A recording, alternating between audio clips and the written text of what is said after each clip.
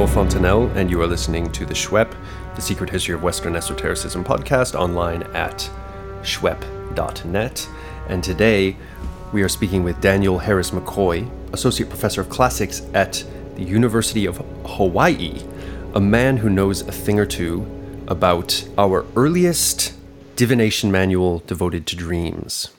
Daniel, thank you very much for being on The Shwep. Much appreciated. Thanks for having me.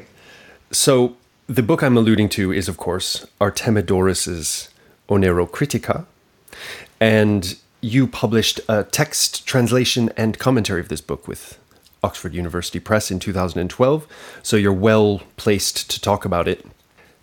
Am I right in saying that this is the oldest dream manual that we possess?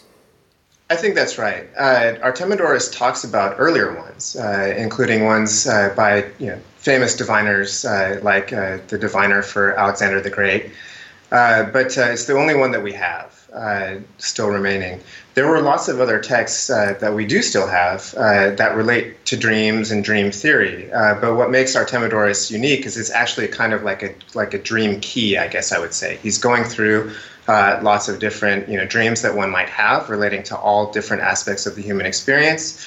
And he talks about what outcomes they might have, given the dreamer and their particular circumstances. So that's what really sets him apart from other more theory-related dream texts that we have. Right. Let's start then, now that we've intrigued the audience with this book, which is a rare and wonderful survival from antiquity. What can you tell us about Artemidorus, the guy? Yeah, he's a Greek speaker, Greek writer. He primarily associates with the city of Ephesus, which is in Asia Minor, modern-day Turkey, coastal town. But in the Onerocritica, something that I find really interesting and I've done some work on is that he associates with a little teeny-weeny little town called Daldis, which is just sort of up the road in hill country from Ephesus. And that seems to have something to do with his mother's side of the family. And so, I've spoken with historians, unfortunately, after my book came out, and they said, oh, yeah, it's perfectly normal for women to come down from these country little towns into, say, Ephesus and get married and have babies. And it seems like Artemidorus was one of those babies. Based on the Suda, his dad's name was Phocas. He lived in the mid to late 2nd century AD. This is based on a terminus postquem that refers to the Emperor Hadrian. So, let's say that he's living anywhere from, 140 AD, maybe up to, 200, something like that. Where he, lies within that particular 50-year or so period is anyone's guess. Some people say later, some people say earlier. It's not the worst time to be alive. The world is relatively peaceful. Artemidorus talks a lot about travel, and he takes a lot of pride in the travel and his ability to interrogate a lot of different kinds of sources. He seems to be on relatively good terms with Rome and the concept of Rome and it being a Roman world, even though he's a Greek speaker and a Greek, ethnic within the Roman world. The Antonine Plague was happening during this time, which is sort of interesting because a lot of his dream interpretations do seem to relate to illness, and a lot of them are dire in nature. Like you can definitely get a dream interpretation that predicts that your child is going to die, for example. He's not holding back. So maybe that reflects, just the sort of culture of dream interpretation, or maybe that reflects actual historical events. Children died pretty often in antiquity in the best of times, right? Like maybe 1 in 3 or 1 in 2. Yeah. But yeah, the Antonine Plague was what? Do we know what the actual malady was? It was a plague. We don't know necessarily what it was. It's funny, my boss here actually is a sort of historian of public health, I guess you would say. And so, he'll say that it's some ancient form of cholera. People have even put out Ebola, a sort of ancient form of Ebola, as a possibly existing in the ancient world. Though that might be a bit far-fetched. But in any case, it killed millions of people. I think it broke out like in the 160s, or squarely within the time that we imagine Artemidorus was writing. But you're absolutely right. I mean, if you look at the flavor of Artemidorus's dream interpretations, and we can get into this more if you want, it does deal with basic human concerns, especially human concerns in the ancient world. So, is my child going to survive? What's my financial condition going to be? If I'm a slave, am I going to get my freedom? That kind of thing. I was going to say really quickly before we go on, we also know that Artemidorus wrote other books. He mentions this in the Oneirocritica, and then he doesn't say what they are, but other sources like the Suda, they mention that he might have written books on augury, so bird flight divination, and also palmistry, which is funny because Artemidorus insults palmistry as a discipline. He doesn't want to associate with it. Right. So you wonder if the Suda got that wrong, or maybe he was just sort of being convenient for his purposes in the Oneirocritica. I'm not sure.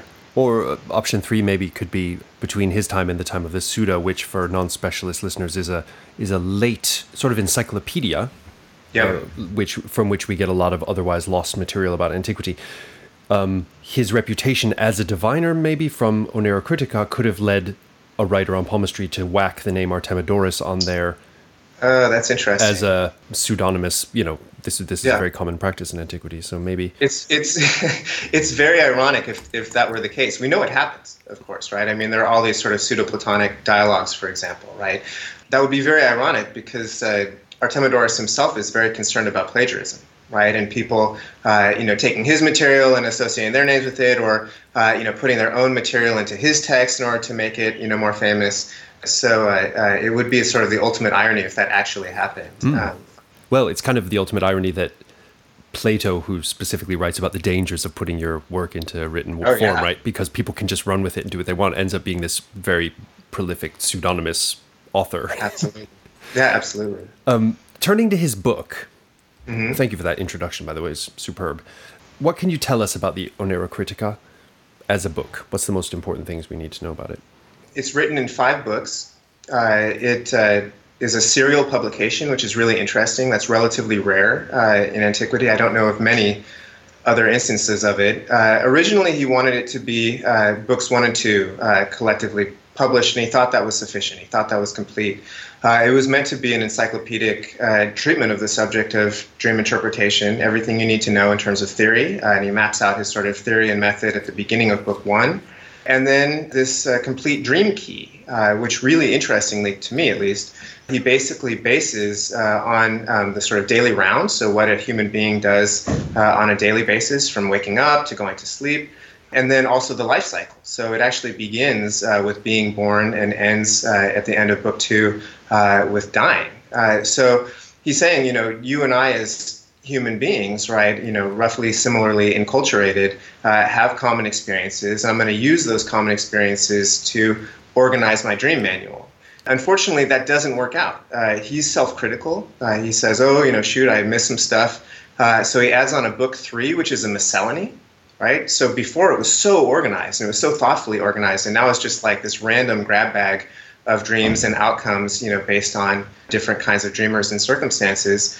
Then in book 4, he sort of gives like a more theoretical approach, right? If you have this rough kind of dream, this is how you should roughly, interpret it. And then in book 5, he gives a lot of like actual specific historical dreams and their actual specific historical outcomes. A guy dreamed this and he had this outcome.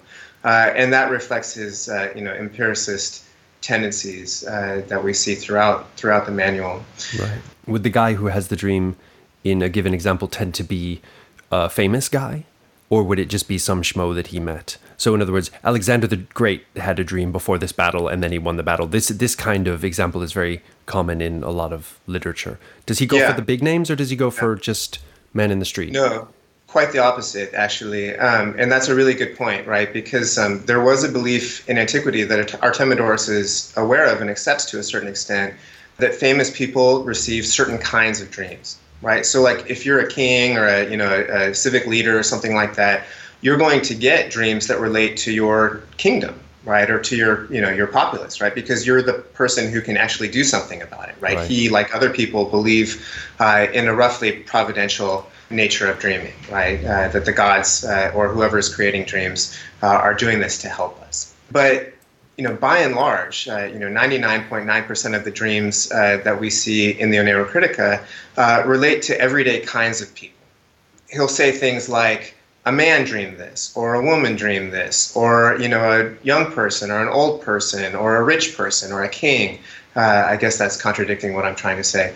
But or a slave dreamed this, right? Or a certain professional dreamed this, and that I think probably describes the vast majority of what his audience would have been, right? We don't actually know that Artemidorus was a professional dream diviner, like out there in the market square. And in fact, sometimes I wonder if he's sort of writing in the tradition of Varro writing on farming, or Plato writing it like the Ion, for example, where it's, it's relating to agriculture, it's relating to etymologies, but they're not professional farmers, right? They're not professional wordsmiths, they're just sort of doing this catalog for, the sake of aristocratic interest or something like that. The same question arises with Ptolemy, the astronomer, as to whether he was indeed a practicing astrologer, right, or wrote his books on astrology as a kind of learned manual of the theory, but wasn't himself doing horoscopes all day long. Totally. People often associate, they'll describe Celsus, for example, as a doctor. And it's like, well, wait. Medicine was one of the things that Celsus wrote about, right? But he also wrote about a bunch of other stuff that we just don't have, right? So it's like this kind of scholarly tendency that we, have to try and give people these specific identities. That said, the first 3 books of the Oneirocritica are dedicated to someone called Cassius Maximus, who we think is Maximus of Tyre.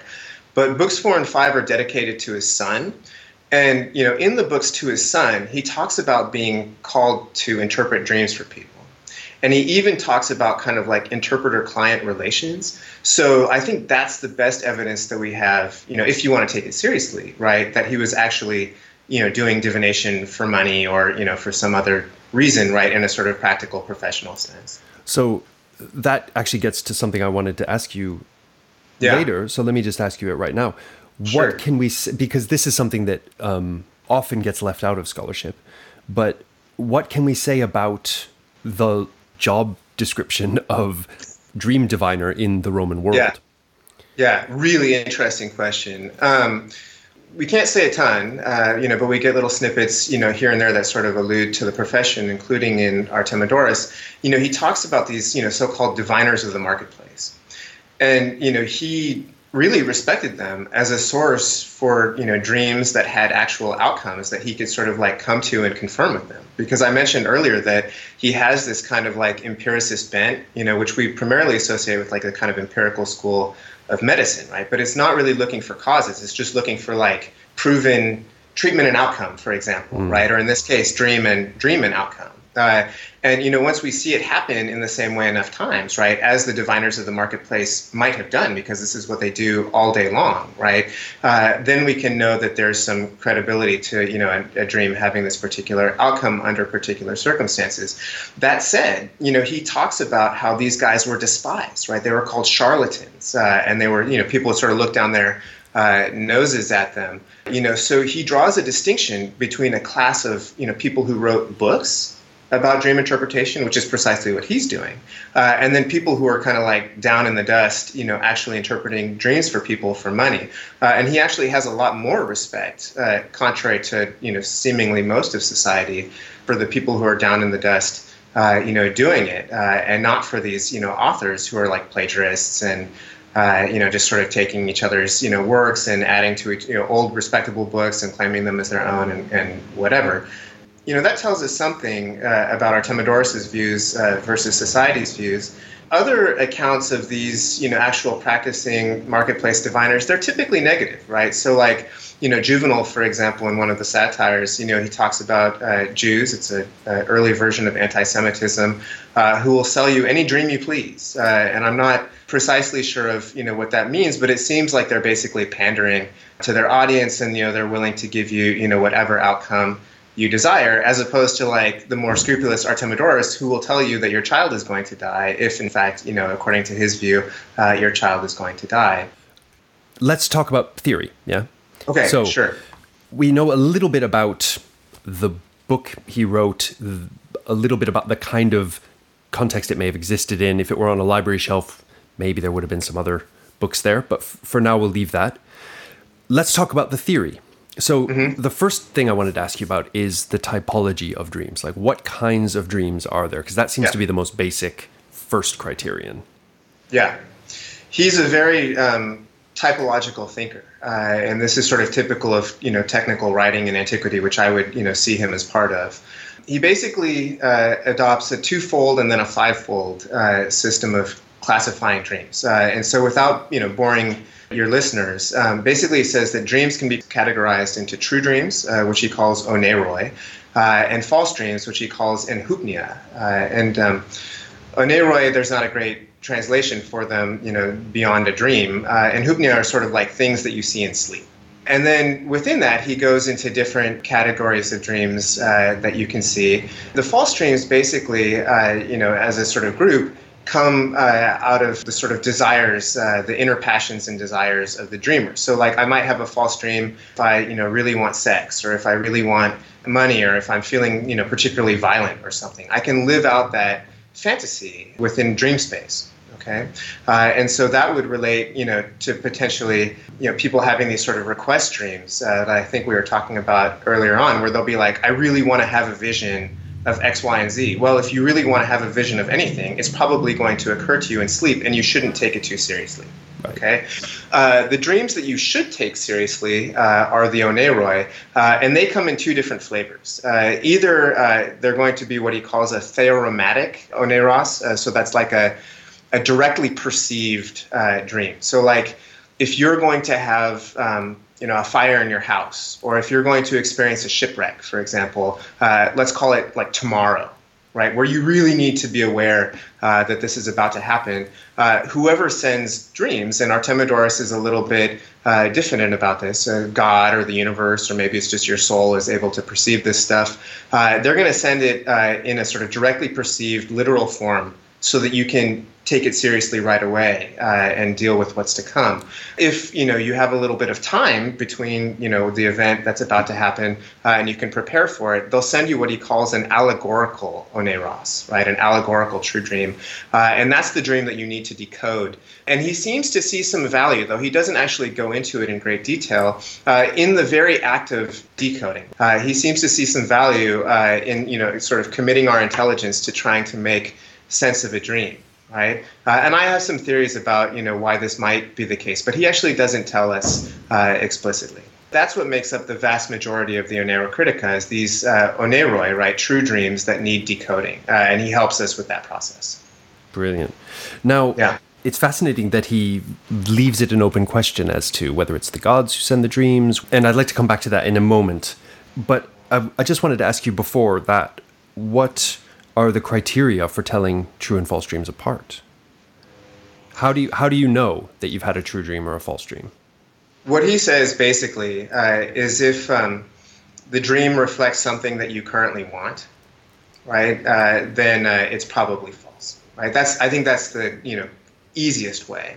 The other thing that comes to mind, which I find really interesting, and it relates to your question about incubation, is if the dreams seem so devilishly hard to decode, right, that it would seem like the universe is like mocking you in a sense, then those are probably not real dreams, right? So, for example, he talks about people who write these books that decode dreams of medical cures, right? So, like, people would go to a incubatory place, and they would have a dream that might tell them to take this, that, or the other medicine, right? And sometimes that medicine might be in a code of some sort, right? So, like, Artemidorus mentions milk of a virgin or biting Indians or something, and like we don't know what that is, okay? Right. But that seems to be the sort of flavor of these ancient medical cures, except for like if the gods really love us, right, and they're going to send us these cures when we're sick and like not really in the right place to like decode something complicated, why would they send us something complicated? It just doesn't make sense. And so he seems to think that these are false dreams, either just sort of patently false or even fabricated by the people writing these books. Interesting. Yeah. Because Asclepius usually, at least in the testimonies we have from people who had successful cures, obviously we don't have a lot of testimonies from people who said, came here, did a dream, load of bollocks, came back, got a different answer. That was a load of bollocks too. And now I'm dying of cancer. Fuck you, Asclepius. We don't ever get that. But people say, I came here, Asclepius said to eat these herbs, and I did, and I'm better. Thank you, Asclepius. Right. So it can be very straightforward, unlike oracles, Yeah. Artemidorus is sort of parody of what these false dream cures would have been like. It resembles a little bit the kinds of religious items that we see, like magical papyri or like curse tablets kind of stuff. I feel like we've got a little bit of a picture of dream divination in the 2nd century in the Roman Empire, the Roman world. Obviously, we only have one book, really, but it's a remarkably rich source. So it tells us about some of the other works that are out there that, because he criticizes them, it tells us a little bit about the relationship between diviners and their clients. There's several different kind of class-based things we can say about that. I'd like to fill in the background a little more. So if you can you give us a kind of run through of our earliest relevant evidence from the Greek world leading up to him? Because he doesn't invent these terms for dreams, but these terms for dreams also don't mean the same thing, for example, in Homer as they do in his work. And anything else you think is relevant as background for understanding this book? Yeah, definitely. Well, I'm glad you mentioned Homer. He's chock full, both the Iliad and the Odyssey, of famous dream-related episodes. I think, for example, of a sort of phantasmagoric Nestor coming down to a sleeping Agamemnon in Book 2 of the Iliad, for example, urging him to send the Achaean army back into battle. Unfortunately, this is what they translate as a baneful dream. It's a false and misleading dream, and it has disastrous consequences for the Achaean army. Can I ask you there? This dream, Zeus sends it to trick Agamemnon. Absolutely. So the gods in Homer are more than happy to do bad stuff to humans. In the post-Platonic world of literate philosophical people of the Greco-Roman world, the gods aren't supposed to do that anymore. So in Artemidorus, do you get the gods intentionally sending deceptive dreams to people? No. Okay, that's an interesting change. I'll be embarrassed if somebody can, find a counterexample. But basically, he sees, the gods or the universe as, providential in nature. It's using these, phenomena to help us. And so the gods wouldn't do something like this. If people are wrong about the outcome of a dream, it's their own fault because they didn't interpret it the right way. It's not that the gods were up to some sort of treachery. It's interesting. There was an article that came out very recently that is trying to link Artemidorus's view of divination back to Homer, ultimately, right? But I think there, if I'm remembering it correctly, and I apologize to the author if I'm not, it's more to the Odyssean notion of true and false dreams, right, that we see in Book 19 with the dream of Penelope and her own sort of rejection of the dream that she has, and then Odysseus in disguise attempts to make sense of. But the thing to say, just quickly starting with Homer, is you can begin seeing inklings of what's going to become Artemidorus's dream classification system. So, for example, the idea that a figure would come down, like Nestor, for example, and speak to you, that does fit one of the taxonomic categories of dreams that Artemidorus mentions. He doesn't go into a lot of detail about it, but he acknowledges that that's a type of dream that you can have, like where a famous person comes down and speaks some, hopefully, truth to you, right? And then we also get, the sort of symbolic dream where Penelope is dreaming of these geese, right? And, she's feeding them, and then an eagle comes down and slaughters them and then says, have no fear, this is Odysseus returning home to you, my wife. And so, that is, the sort of, what do we call it, like an allegorical oneros, right, where it's, meant to be interpreted and it's going to predict some future outcome. So we can begin to see, some versions of Artemidorus's dream system. The next place I would jump to is Plato, who in Book 9 of the Republic, if I'm remembering correctly, he goes into different kinds of dreams and relates them to his, theory of the soul and people who are, dominated by the appetitive part of their soul, as opposed to the sort of more logical, wise portion of the soul. They're going to tend to have, these appetitive-related dreams. The enhypnia that we were talking about before, where you're dreaming of sex and drugs and rock and roll and that kind of stuff. Whereas people who have conquered that aspect of their soul, that leaves the rest of the logical portion to divine, right? In sleep, it can see clearly and help them predict the future. And I actually think that has maybe even more to do with where Artemidorus himself is coming from. Aristotle has some really cool treatises on dreams and whether dreams can have a divinatory capacity. He has a series of essays called the Parva Naturalia, or sort of like short treatments of nature-related things. He rejects the idea that dreams can be prophetic.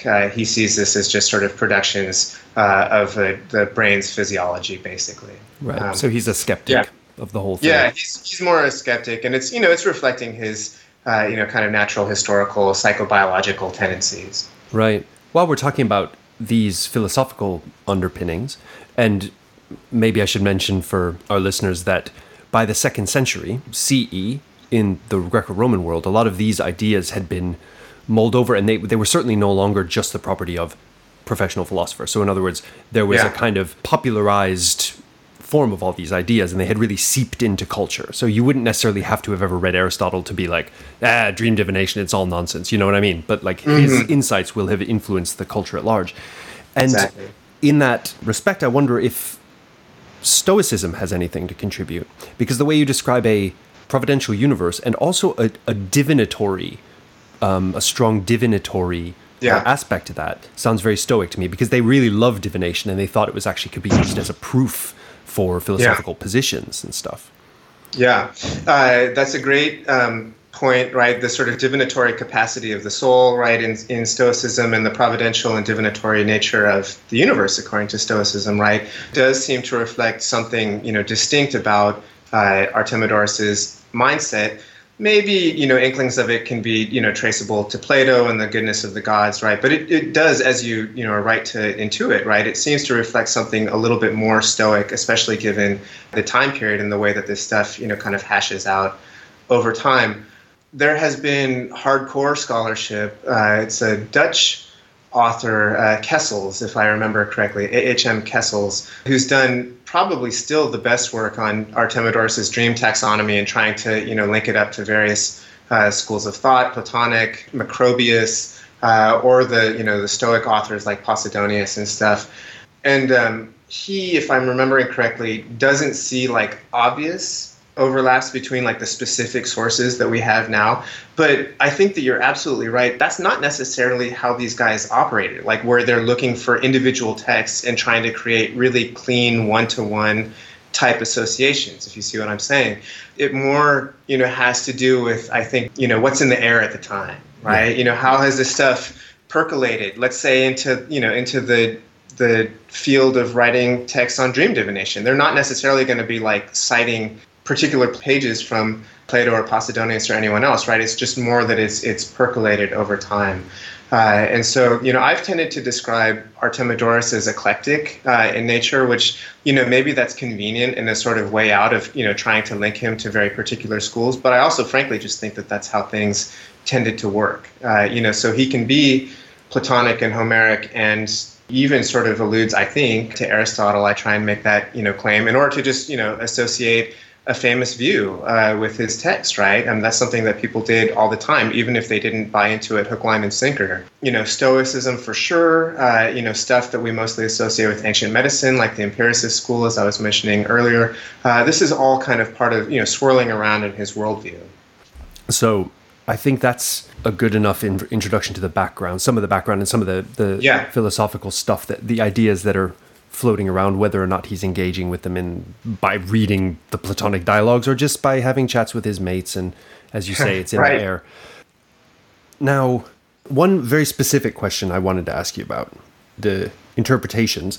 And then I think we should conclude this interview just by talking about some of the crazy examples he gives and interpretations, because it would add some color to this rather abstract discussion.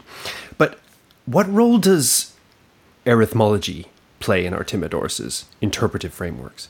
Because this to me is very interesting. He'll occasionally parse out words, convert them into numbers, and they say, and therefore the dream means this because it adds up to this.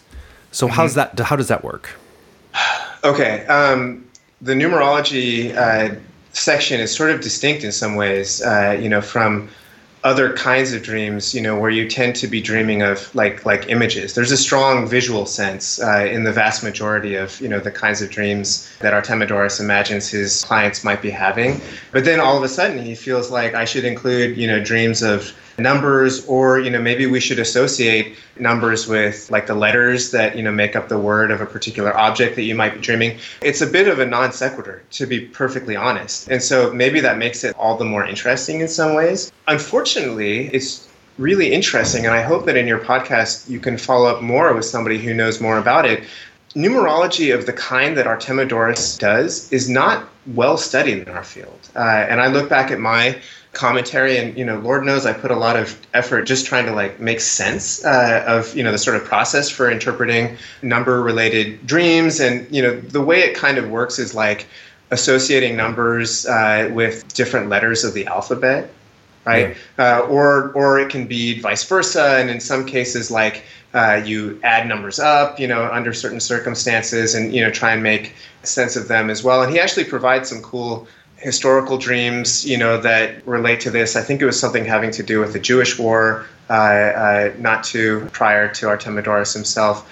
And so he goes through this sort of complicated rigmarole, but unfortunately, it was difficult for me to sort of associate, what I would kind of call like the arithmetic and like alphabetic approach to, doing numerological dream interpretations with really anything that you tend to see in previous authors. So for example, when people talk about like numerology in the ancient world, like the first person that they always bring up is Pythagoras. Okay, I get that. It makes sense, right? He sees a sort of number-based universe. And, I guess if you go to collections of like the pre-Socratic philosophers, for example, you're going to get some stuff, that feels, slightly Artemidorean. I think about other authors that I work on, like Vitruvius, for example, who are really interested in like perfect numbers, right? Like the number 10, for example, becomes a sort of like basis of his writing and his architectural thinking. But that's pretty different than, looking at like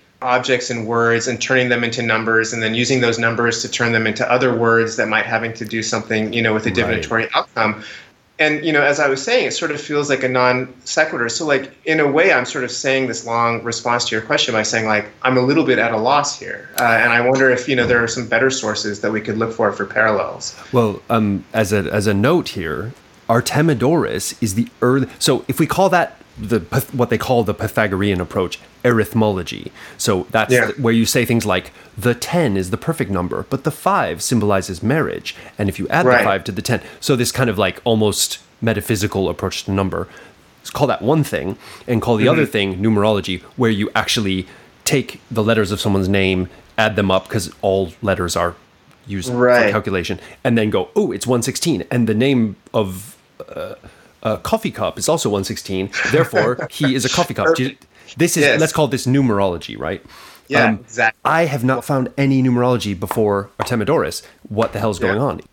Does he introduce this as received way of interpreting dreams, like a received hermeneutic tool? In other words, you can take the numbers of letters and use them to then make connections and then reconvert them back into letters as something that is done, as something he's heard about. Yeah, what memory tells me is that he brings it up as something complicated, right? And that's of interest, actually, thematically in Artemidorus, because he will occasionally do this for particular types of dreams, where he's like, this requires deep insight, and like maybe you should go into it in more detail. It deserves a sort of separate treatment.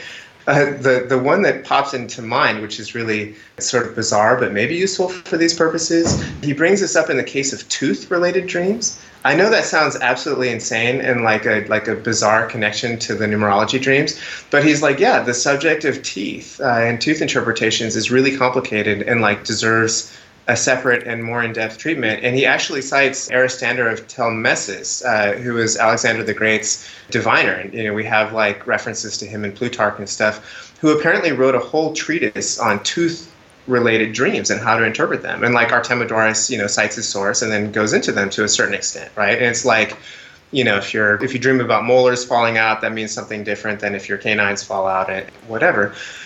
And so my hunch, right, he does this really detailed and difficult to make sense of treatment of numerology-related dreams. But, I feel like that sort of becomes like a key in his text in some ways to saying that, like, this deserves separate treatment, and that, in fact, separate treatment may well exist, even though he doesn't cite, like, a particular author that I can recall. Right? So maybe you could use that as kind of like subtle philological evidence for your claims that Artemidorus may be the first, but that there were precedents as well. Yeah, well, the first surviving. I would just assume that, even if it's an argument from silence, I would assume that there has to be precedents, right? He didn't just invent this. I think it's almost natural to a certain way of thinking. If your alphabet is also your system of numerical notation, that you're going to start to play with that, one way or another. And we see it in Kabbalah, we see it in Arabic letterism much later. So it's a recurrent mode, both for like esoteric hermeneutics, but also for more metaphysical sort of letters are numbers, numbers are the universe, letters are the universe, this kind of quite interesting type of metaphysics whereby the written word is somehow associated with reality itself, right? Which takes various forms. I don't mean to, sidetrack us too much, but this was an interesting time to be writing, this sort of latter half of the 2nd century, right? And he's writing in an almost Near Eastern context, right? I mean, he's at Ephesus, I assume trade was robust, right? He doesn't mention Near Eastern. No, that's not true, actually. He'll mention Jews on occasion. It's possible, though probably not, that one of the references to a place of worship that he makes may refer to a synagogue. I'll give credit to Gregor Weber of the University of Augsburg for bringing that up. It might just mean like something like a chapel or like a small place of worship or something like that.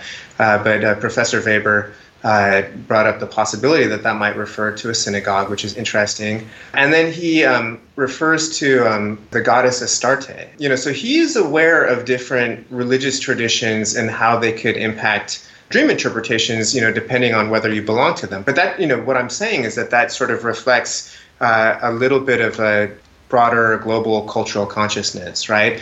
And you can also think about, different divinatory manuals that were happening around this time. So like Ptolemy, for example, with the Tetrabiblos, right? He's a 2nd century AD author as well. So one wonders if, there wasn't some information coming from interesting places that might have informed these people's views, especially in kind of like idiosyncratic, non-Greco-Roman kinds of ways, like with the numerology, for example. Yeah, I think the question of the origin, if there is just one origin of that practice of numerological interpretation, is definitely an open question at this stage anyway. We have to finish up our episode now, Daniel, but before we do, what is, if you have one, your favorite dream that Artemidorus cites, or a short list? What are some ones that really jump out at you as amazing and interesting? The sex dreams are certainly the most famous, though they're not necessarily my favorite. But trying to figure out all the different positions was a real translator's challenge. For example, missionary position seems to be something called the synkrota, skin to skin. So that's one thing. The medical cures that I mentioned previously, those are very interesting. Can you give me an example of one, just to add local color? Yeah. Well, they're just so fantastical, so it's, things like you're dreaming of these ingredients like the biting Indians or, milk of a virgin. Oh, what else were they? I don't know. I mean, it's just these kind of crazy paradoxical ingredients that you might receive in a dream, and then you have to decode it in order to cure yourself of whatever ails you. It's just so funny because the whole section is parody, right? He's making fun of people who believe that these are dreams that the gods might send. There's a Book of Life dream that I actually sort of personally like, right? He sees, dreams of books as relating to a human life, and, if the book proceeds in a certain way, or if it gets damaged in a certain way, or it's used in a certain way, then that's going to say something about the dreamer's life. And, I feel like that's a powerful symbol, and, one that scholars can certainly appreciate. And so that's always been a sort of favorite, in addition to the other more colorful ones that I was talking about. Well, on that note of dreams about books, we'll end our dream about a book. It's been dreamy. Thank you very much. Thank you so much, Daniel. It's been absolutely fascinating. Until we speak again, stay esoteric. Yes.